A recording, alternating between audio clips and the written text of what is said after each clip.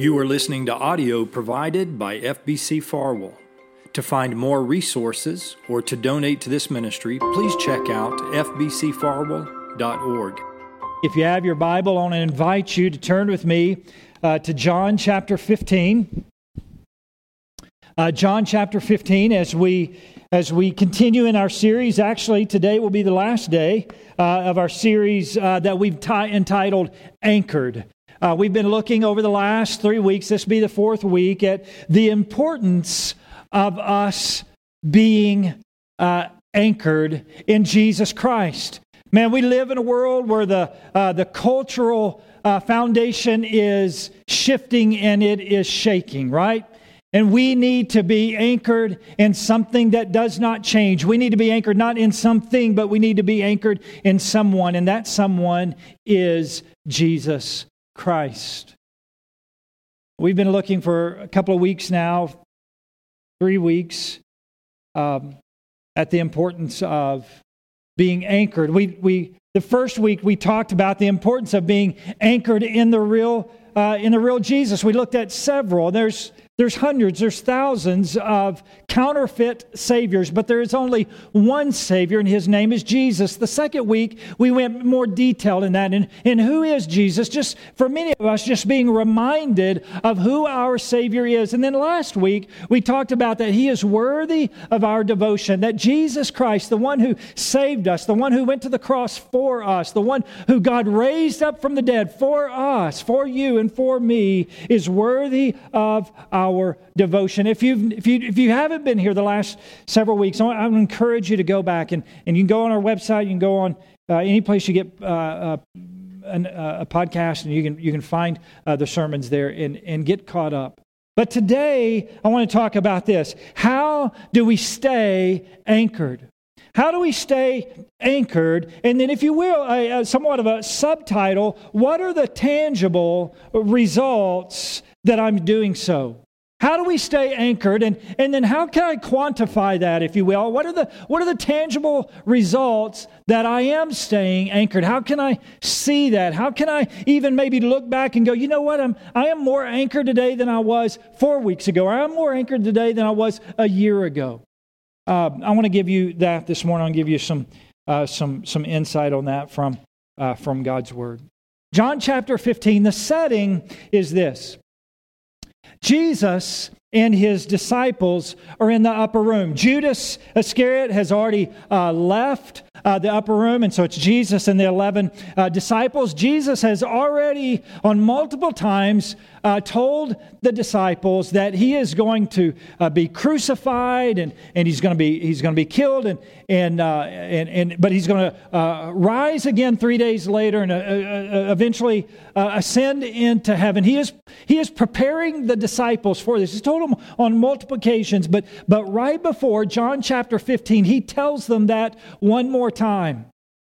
And you can imagine the questions. We're going to look at them here in just a second. But the questions began just a scattershot of questions. And you can imagine why. Here's these 11 disciples they've sold out everything to follow Jesus. Like they don't know anything else now. They've sold their businesses. They have left family, and Jesus is the only thing. They have been walking with Him. They have been living life with Jesus for the last 2.5, 3 years.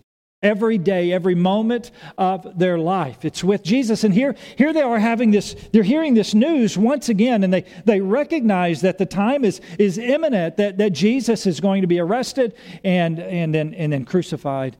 And they hear His words that He is going to rise again. But there's these questions. The unknowns. Can you imagine? I really want, I want you to see the setting, because I want you to understand the words that Jesus is going to share in John chapter 15. I really want you to understand the setting and where He is saying these words. Much like, I think, what a lot of us are feeling today. Just so many unknowns of life. Like at some point, I guess we thought we knew, we were confident of what was going to happen. Here in John chapter 15, Jesus is answering what to do in the unknowns. I want you to hear some of these questions. You can follow along on the screen, or if you want, just turn back to John chapter 13. I'm going to start with the first one. Jesus just told man, I'm going to leave you. I'm going to be crucified. I will rise again 3 days later, eventually ascend into heaven. Listen, Peter starts off the question, where are you going? And Jesus has already told him multiple times. But parents, you understand this. Like that age where it's like 1,000 questions before 6:30 a.m. from the toddler. Right? This is what Jesus is. This is what it's like. It's just it's a scattershot of questions. Here's Peter. Where are you going, Jesus? Skip forward just a little bit. John chapter 14, verse 5. Thomas says this, we don't know where you're going. How can we know the way? 3 verses later, in verse 8, Philip says, show us the Father, and that's enough for us. A few verses later, in verse 22, John chapter 14, verse 22, Judas, not Judas Iscariot, but the other Judas, said to him, Lord, how is it you're going to reveal yourself to us and not to the world? You see, it's all of these questions that really aren't connected to one another. It's just like, man, we got to find out, Jesus, what we have too many unknowns, and we need some grounding. We need to be anchored in something. And it is in that setting, right before Jesus is arrested, right before he is crucified, he's leaving his disciples. It's at the end of his discipleship journey with these 11 men that Jesus gives these incredibly comforting words. Powerful, powerful words found in John chapter 15. They were meant to give the disciples incredible peace in the midst of the unknowns, and they are meant to give you and I incredible peace and comfort and confidence in the middle of the unknowns. Listen to the words. You ready? John chapter 15. Hang on. Words on my Bible have shrunk in the last few years. All right, you ready? Ready? Here we go. John chapter 15. Amidst all of these questions, they leave the upper room, and as they are walking, more than likely walking to the Garden of Gethsemane, listen to what Jesus says. I am the true vine, and my Father is the gardener. Every branch in me that does not produce fruit, he removes, and he prunes every branch that produces fruit so that it will produce more fruit. Verse 3. You are already clean because of the word that I have spoken to you. Remain in me. Now this is a command. This is an imperative command that Jesus gives the disciples. Remain in me. And some of your translations will use the word abide. Abide in me. And I actually like that word more. It is living, it is dwelling, it is sitting in a place. Just abide right here. Here's the command that Jesus has given them. Amongst all of their questions of the unknowns, Jesus says this, abide, remain in me. Who is me? It's Jesus, the vine. And I in you. Just as a branch is unable to produce fruit by itself unless it remains or unless it abides on the vine, neither can you unless you remain or abide in me. Verse 5, I am the vine, you are the branches. The one who abides in me and I in him produces much fruit, because you can do nothing without me. If anyone does not abide, or if anyone does not remain in me, he is thrown aside like a branch and he withers. They gather them, throw them into the fire, and they are burned. If you abide, or if you remain in me, and my words remain in you, ask whatever you want, and it will be done for you. Verse 8, my Father is glorified by this, that you produce much fruit and prove to be my disciples. My Father glorifies in this, that you produce much fruit. How does a branch produce fruit? It stays, it remains, it abides in the vine. So God glorifies in His children when we stay in the vine, when we abide in the vine, and we produce much fruit. And by doing so, we prove to be believers. We prove to be disciples. What Jesus is saying. Let's go to the Lord in prayer. Father, this is your word. This is your holy word. This is your word that was breathed out by you for the disciples some 2,000 years ago, but it is just as relevant for us today as it was at that very moment. Oh God, help us to see the truth of this word. Help us to apply it to our own lives. It's in your Son's precious and holy name I pray. Amen. How do we... Let's start here. Let me ask this question. How do we become a branch in the vine? That's really a great question, because before we can ever talking about abiding or remaining in the vine, we need to answer the question, how do we become a branch in the vine? You and I become a branch by trusting Jesus Christ as our Lord and Savior. That's how we become a branch, by trusting in Jesus Christ as our Lord and Savior. Now, we don't initiate this. God initiates this. God initiates this when He convicts us by the power of the Holy Spirit of our sin. When He does it, if you remember this a couple of weeks ago, not when He steps on our toes, but when He pierces our heart. When He pierces our heart of our sin, when we recognize that our sin is no longer just an everyday habit, no longer just, hey, this is just something that everybody else does. No, it breaks the heart of God. It cost Him the blood of His Son, all the blood of His Son, Jesus Christ. At that moment, the initiation has started. And we accept Jesus Christ. When we accept Jesus Christ, we say yes to His salvation. We say yes to His lordship. It is at that moment we become a branch. Listen, if you're a Christian, then you are a branch in the vine, who is none other than King Jesus. Listen, as the life, just get the imagery here. As the life of Jesus begins to flow through you, the fruit that begins to be produced by you is coming from the source that is flowing through you. You see what I'm saying? You follow what I'm saying? Get this picture. And I want you to know this. But when a branch is grafted into a vine, it's not one that just grew.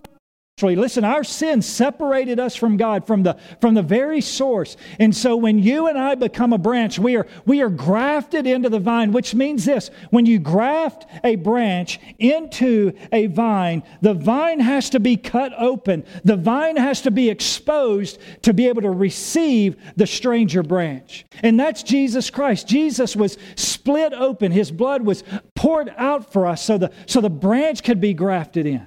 And when the branch is grafted in, then the sustenance, the source begins to flow through the branch. And the fruit is now not the fruit of the branch, but it is now the fruit of the vine. That's the picture that Jesus is painting for us here. Listen, this is key, this is so key, as you yield your life to Jesus.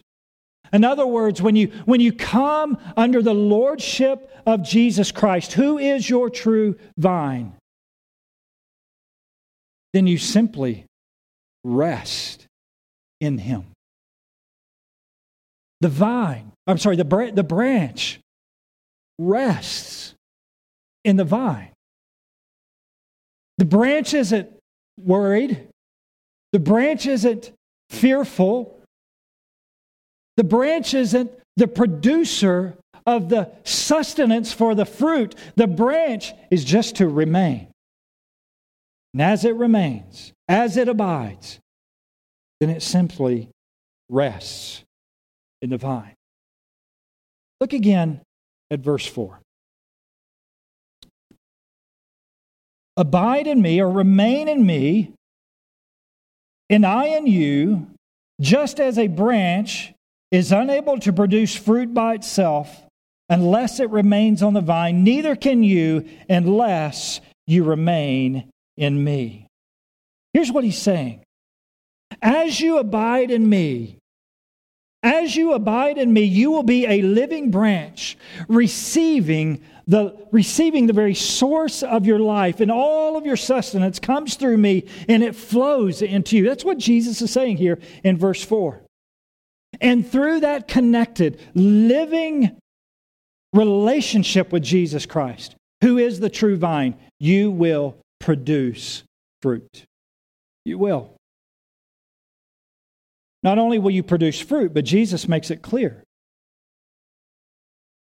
that our purpose on earth, the proof that we are even children of God, is that we will produce fruit and produce much fruit. Look again at verse 8. What he's saying. My Father is glorified by this, by that you produce much fruit and prove to be my disciples. Ask you a question. Are you producing fruit? I'm going to get into some of that here in just a moment, what that looks like. Are you producing much fruit through abiding in Christ? If you're not only will you struggle with understanding our purpose of why Jesus put us here on earth, you won't even begin to enjoy the abundant life that Jesus promises. We all know John chapter 10:10, or many of us maybe know the verse John 10:10, I have come to give you life and give it to you in abundance. But listen, unless we are producing fruit, unless we are remaining in the vine, then listen, not only will we not produce fruit, we won't even understand the joy of that abundance. You'll be tossed by the shifting sands. It's like just kind of whatever culture is saying is right or whatever culture is saying is wrong. That's just kind of the bent. That's just the direction that you go. Listen, when we fail to abide in Christ, understanding that He is the source of our daily life, not only do we struggle understanding our purpose, and not only do we miss out on the abundant life Jesus promises, but listen, here's the greatest tool that we have, which is prayer. We miss out on the beauty and the richness of prayer. Look at verse 7. If you abide, remain in me, and my words remain in you, ask whatever you want, and it will be done for you. Now, I hope you don't see that and just think this is, just kind of a blank check. Matter of fact, and if you look, just skip down. This isn't going to be on the screen. This is like a freebie. Look at verse 16. You did not choose me, but I chose you, appointed you to go and produce fruit, and that your fruit should remain, so that whatever you ask the Father in my name. Listen, this isn't a blank check. It's asking with the name of Jesus Christ, which means that we can only ask what the will of the Father is. But here's what He says: whatever you ask in my name, it will be done for you. Listen, if we're not abiding in Jesus Christ, then we miss out on the powerful, the beautiful gift of prayer. Let me ask you, are your prayers hindered? Does it sometimes feel like your prayers just don't get out? Maybe not even get out of your head, but they don't. Like there's a barrier at the ceiling. Like your prayers just don't get out of the room. Are you asking? You don't ever feel like you get an answer. If so, then maybe the reason is you're not abiding in Christ. I believe there's many reasons that our prayers could be hindered, but this is a big one. It might be that you're not abiding in Christ. You say, man, I'm praying, I'm asking, I'm over and over and over, and I'm asking. I want you to hear this statement. I thought long and hard about including this statement in my message this morning, and I want you to hear it. Religion will teach you to pray. Culture teaches us to pray, right? You live in a Bible Belt community like ours, and just the culture around us will teach us to pray. Religion will teach us to pray. But an abiding, dependent relationship with King Jesus will teach you how to listen to His answer. Not only will abiding in Christ teach you how to listen to His answer, it will teach you how to believe in His answer. There are many people who are asking, we know how to ask, but we don't know how to listen. There are many people who know how to ask, and we're waiting on a fresh word from God, but we're rejecting the true word of God. And so abiding in Christ teaches us not only how to listen and not only how to believe His answer, but third is this, and this is maybe the biggest of all. Abiding in Christ teaches us how to trust His answer. Have you ever not liked Jesus' answer? Come on, loosen the halo just a little bit. I'm telling you, I have prayed to God, got an answer, and go, God, no. I know better. Come on now. Get on the same page. Come on, God. Listen, God is not abiding in us. We're called to abide in Him. And when we abide in Him, then we can ask. And when we ask and we're abiding in Him, then we begin to learn how to listen. We begin to learn how to believe. And we begin to learn how to trust the answer that He gives us. Because sometimes the answer, we don't like it. And sometimes the answer, we don't trust it. We go, man, I can't see it. I don't know how it's even possible. I don't believe it, God. It's a great place to start. God can handle those type of conversations back to Him. What keeps us from abiding in Jesus? What keeps us from staying connected to remaining in Jesus Christ?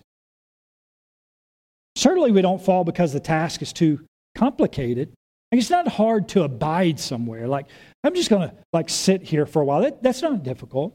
To remain somewhere is fairly easy. It's simply just remaining connected to the true vine. It doesn't take a seminary degree to figure out how to abide, to be obedient to John chapter 15, verse 5. I think one of the best things we can do is just observe nature. Think about it. Can you imagine walking into a cotton field? I hope I'm getting my terminology right here, okay? So Ryan can correct me if I get this wrong. Later, not like right now. Imagine walking into a cotton field and hearing the cotton grunting inside of the boll. I get it right? Okay. Would that not be weird? Like walking out of the cotton field and just right out in the middle, and you just hear all this, gotta get out. The sun is out. I gotta break through. That would be it was weird for me just to do that. And I don't mind being a fool just for you to get the point. But it would really be weird if you walked through like a corn maze, which kind of scares me. I'm kind of freaked out about doing that anyway. But to walk through like a cornfield and hear the corn going pop, pop, pop, pop, pop. Gotta get out. Oh. What is it doing? You don't hear the cotton grunt. You don't hear the corn grunt. They simply abide where they are at, receiving its sustenance from the vine. And over time, by the grace of God, the crop grows, right? By faith, You and I have a living relationship with Jesus Christ. You are a living branch connected to a living vine. Just as a branch gets its life from the vine, so a believer gets their life from Jesus Christ, the true vine. Listen, there are many believing men and women who have not grown enough in their faith to realize that the genuine source of their life is Jesus Christ. Unfortunately, too many. A true sign of this is the astonishing number of people, not only outside the church, but even inside the church as well, who seek other outlets to bring them true joy, to bring them true peace, to bring them true confidence in their life, true meaning in their life, looking outside of Jesus Christ.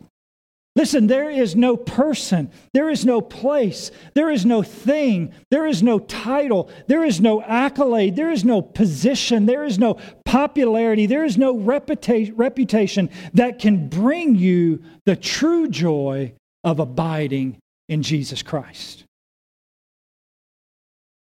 Listen, the Word of God bears that out. I can tell you and that ought to be enough, but I can tell you on a personal level, that is true. There is nothing in this world. Oh man, I love having friends. I love living here in Farwell. I love our house. I love the things. I don't have a lot of things, but I love all the things I have. Like I got my only fly fishing rod this year. I love it. I can't do it, but I love my things, but those things don't bring me joy. Those things ultimately aren't going to bring me peace. I love being the pastor of this church. I love being encouraged by you. I love all of those things, but if my hope is in those things, if my joy is tied up in those things, listen, I'm going to be a broken mess. Listen, those who lack a living union with Jesus Christ cannot bear the fruit that brings God glory. It's not going to happen. Spiritual fruit is the natural result.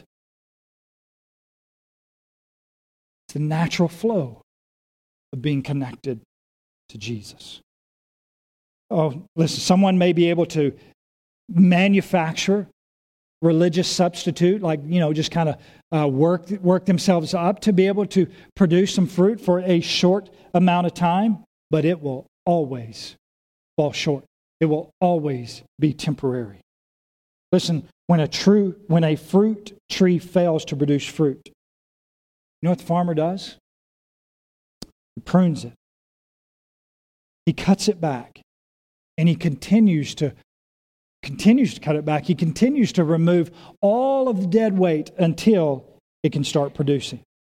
As a Christian, that's sometimes some of the most painful moments is when God begins to prune and remove the dead weight that keeps us from producing the fruit. Look again at verse 2.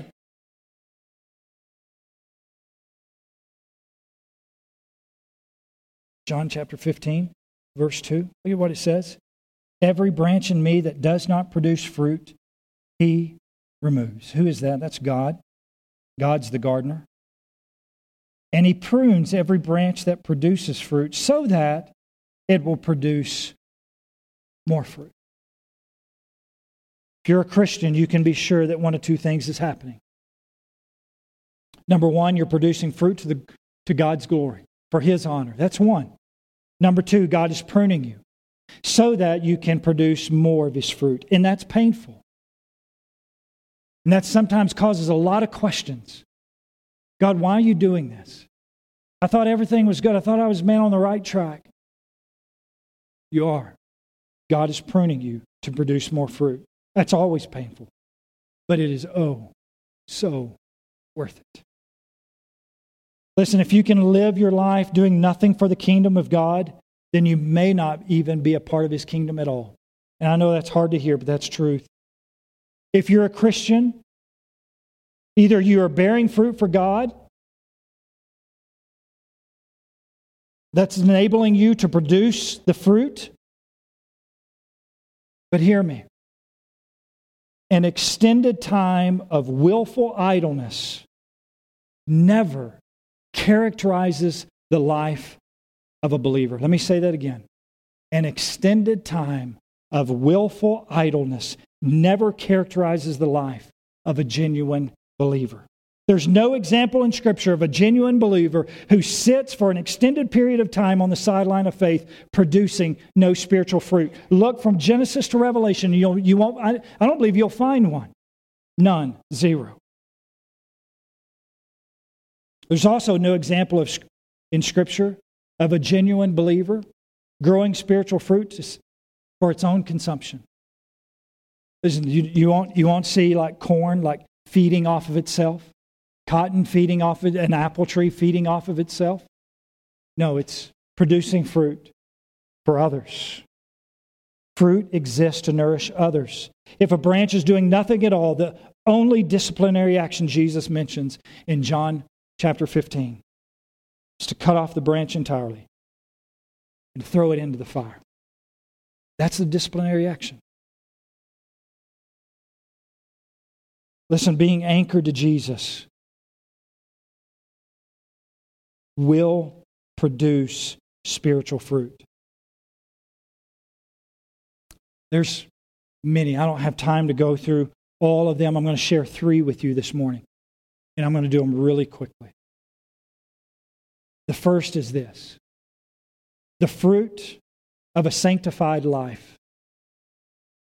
Sanctification is the growing in righteousness or holiness. That's what it means. So a Christian who is abiding in Christ will have the fruit hanging off of them of a growing in righteousness, growing in holiness. Holiness refers to the beauty and the character of God displayed in our daily lives. The character of God begins to be displayed in the things that we say, the places that we go. Holiness means growth in godly behavior. Becoming more and more like Christ. Not perfection, but this growing, fruit-bearing of being more like Christ. Romans chapter 6, verse 22.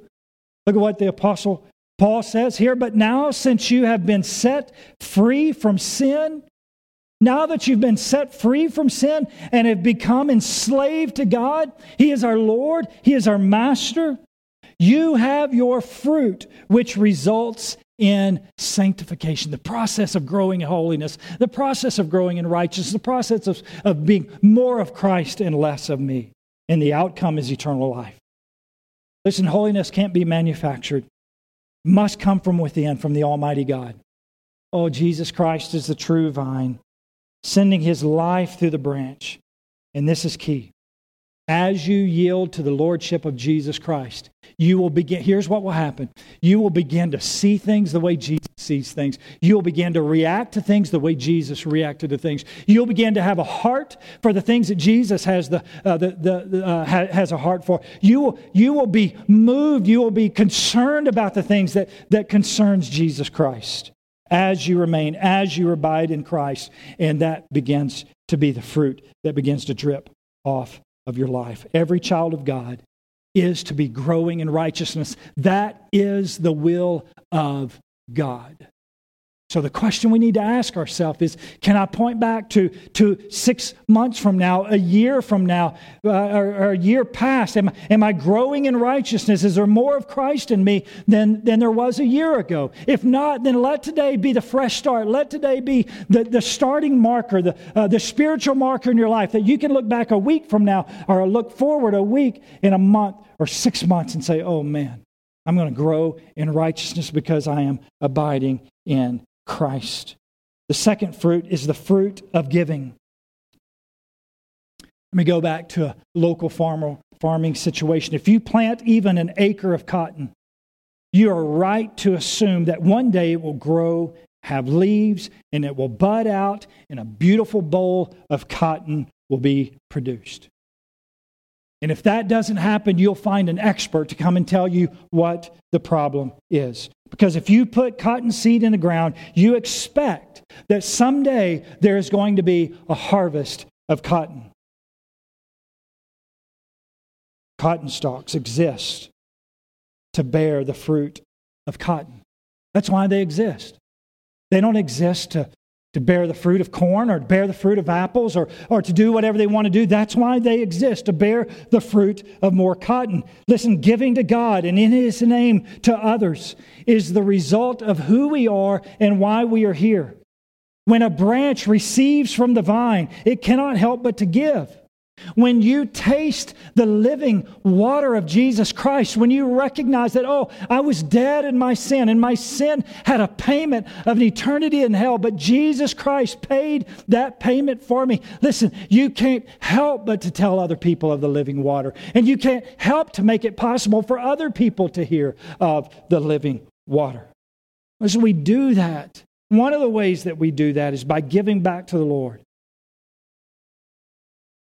You know that giving to God is a command. And it is the only command that God gives us in all of Scripture. That God says, test me. When God gives us the command to love Him with all of our heart, He's the greatest commandment. What is the greatest commandment? Jesus says, love the Lord your God with all of your heart. Jesus doesn't say, test me on this. He just commands us, this, you do this. Love the Lord your God. It's the greatest command. Love the Lord your God with all your heart. Love your neighbor as yourself. Jesus doesn't say, test me on that. He just says, do it. Giving. God says, oh, test me. Look, Malachi. Or as I used to say when I was an early believer, Malachi. All right? Malachi, the Old Testament. Look at Malachi chapter 3, verse 10. Some of you, even when I said Old Testament, you're like, well, that's Old Testament. Well, listen, giving in the New Testament, we can quibble over whether or not it's a command to give 10% of the New Testament or not. Here's what I would say. We can quibble over that, but you know what the New Testament commands? For us to give our all. So we can have that conversation if we want to, but I'll win. All right, here we go. Malachi chapter 3, verse 10. That was a joke. It's okay. Malachi chapter 3, verse 10. You ready? Bring the full tenth into the storehouse so that there may be food in my house. Look at what he says. Test me in this. Listen, trust me. Give it a try. Take some of what you have, what I have blessed you with, bring it into the storehouse and test me, says the Lord of armies, and see if I will not open the floodgates of heaven and pour out a blessing for you without measure. Listen, you cannot outgive God. Now, I know some people preacher starts talking about money. Some people get really nervous about that. Listen, I'm not telling you that for my benefit. I am telling you that for your benefit. If you're struggling trusting God, then give Him some of your money and you see if God doesn't pour out the blessings of heaven on you. I've seen it time and time again, personally, with others that I've seen it. I know God's Word. It is true. Listen, I know many of you are getting your W-2s right now. You're figuring out your year-end finances. You take what you made. You look at your W-2 and you look at what you gave the church. Not a designated account, not a parachurch organization, but what you gave to God. And you said, God, this is yours. I trust you with it. You look at that. And here's my challenge to you. As you abide in Christ this year, 2021, trust God with what He has blessed you with. And you look at that, and maybe you look at what you gave last year, and this year say this, God, I'm going to trust you with 1% more. I'm going to trust you with 2% more. I'm going to trust you with 3%. Whatever God leads you to give, I'm asking you to trust Him in that area.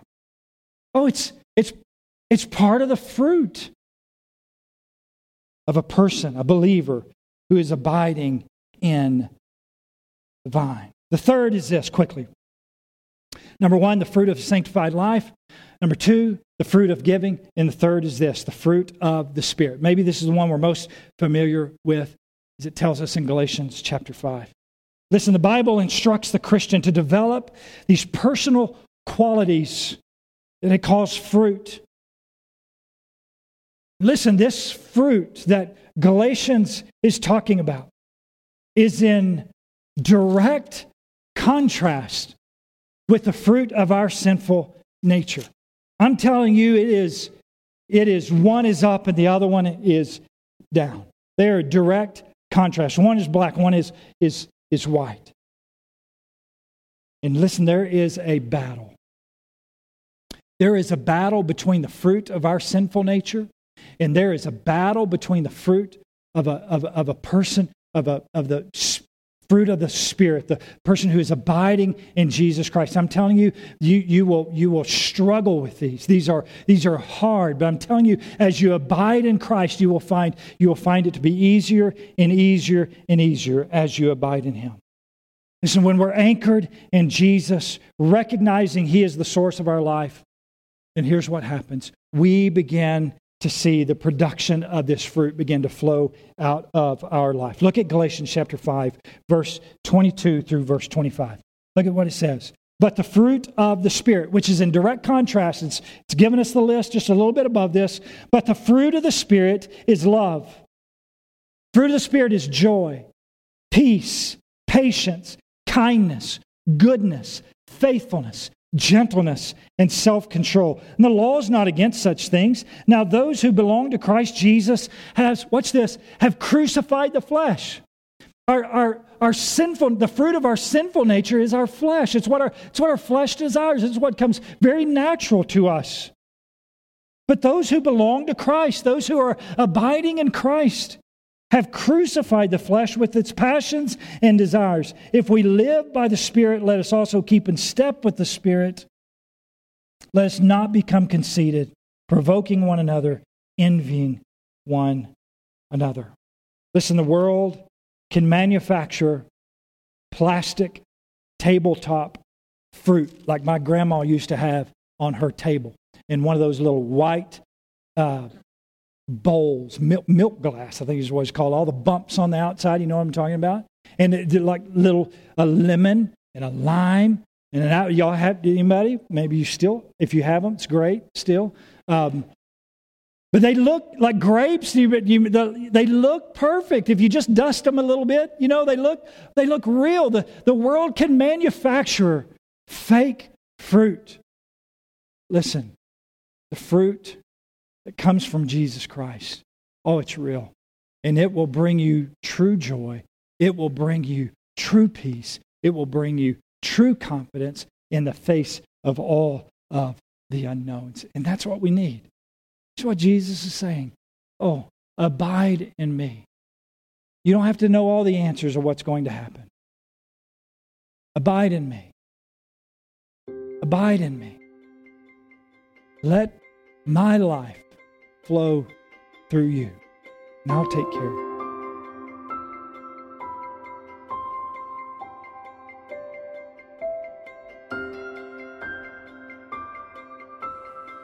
Thank you for joining us for worship at FBC Farwell.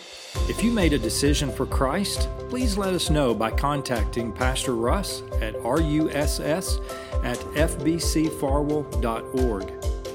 We would love to connect with you and walk alongside you in your faith journey. We have some great resources to send you that will help you grow in your faith.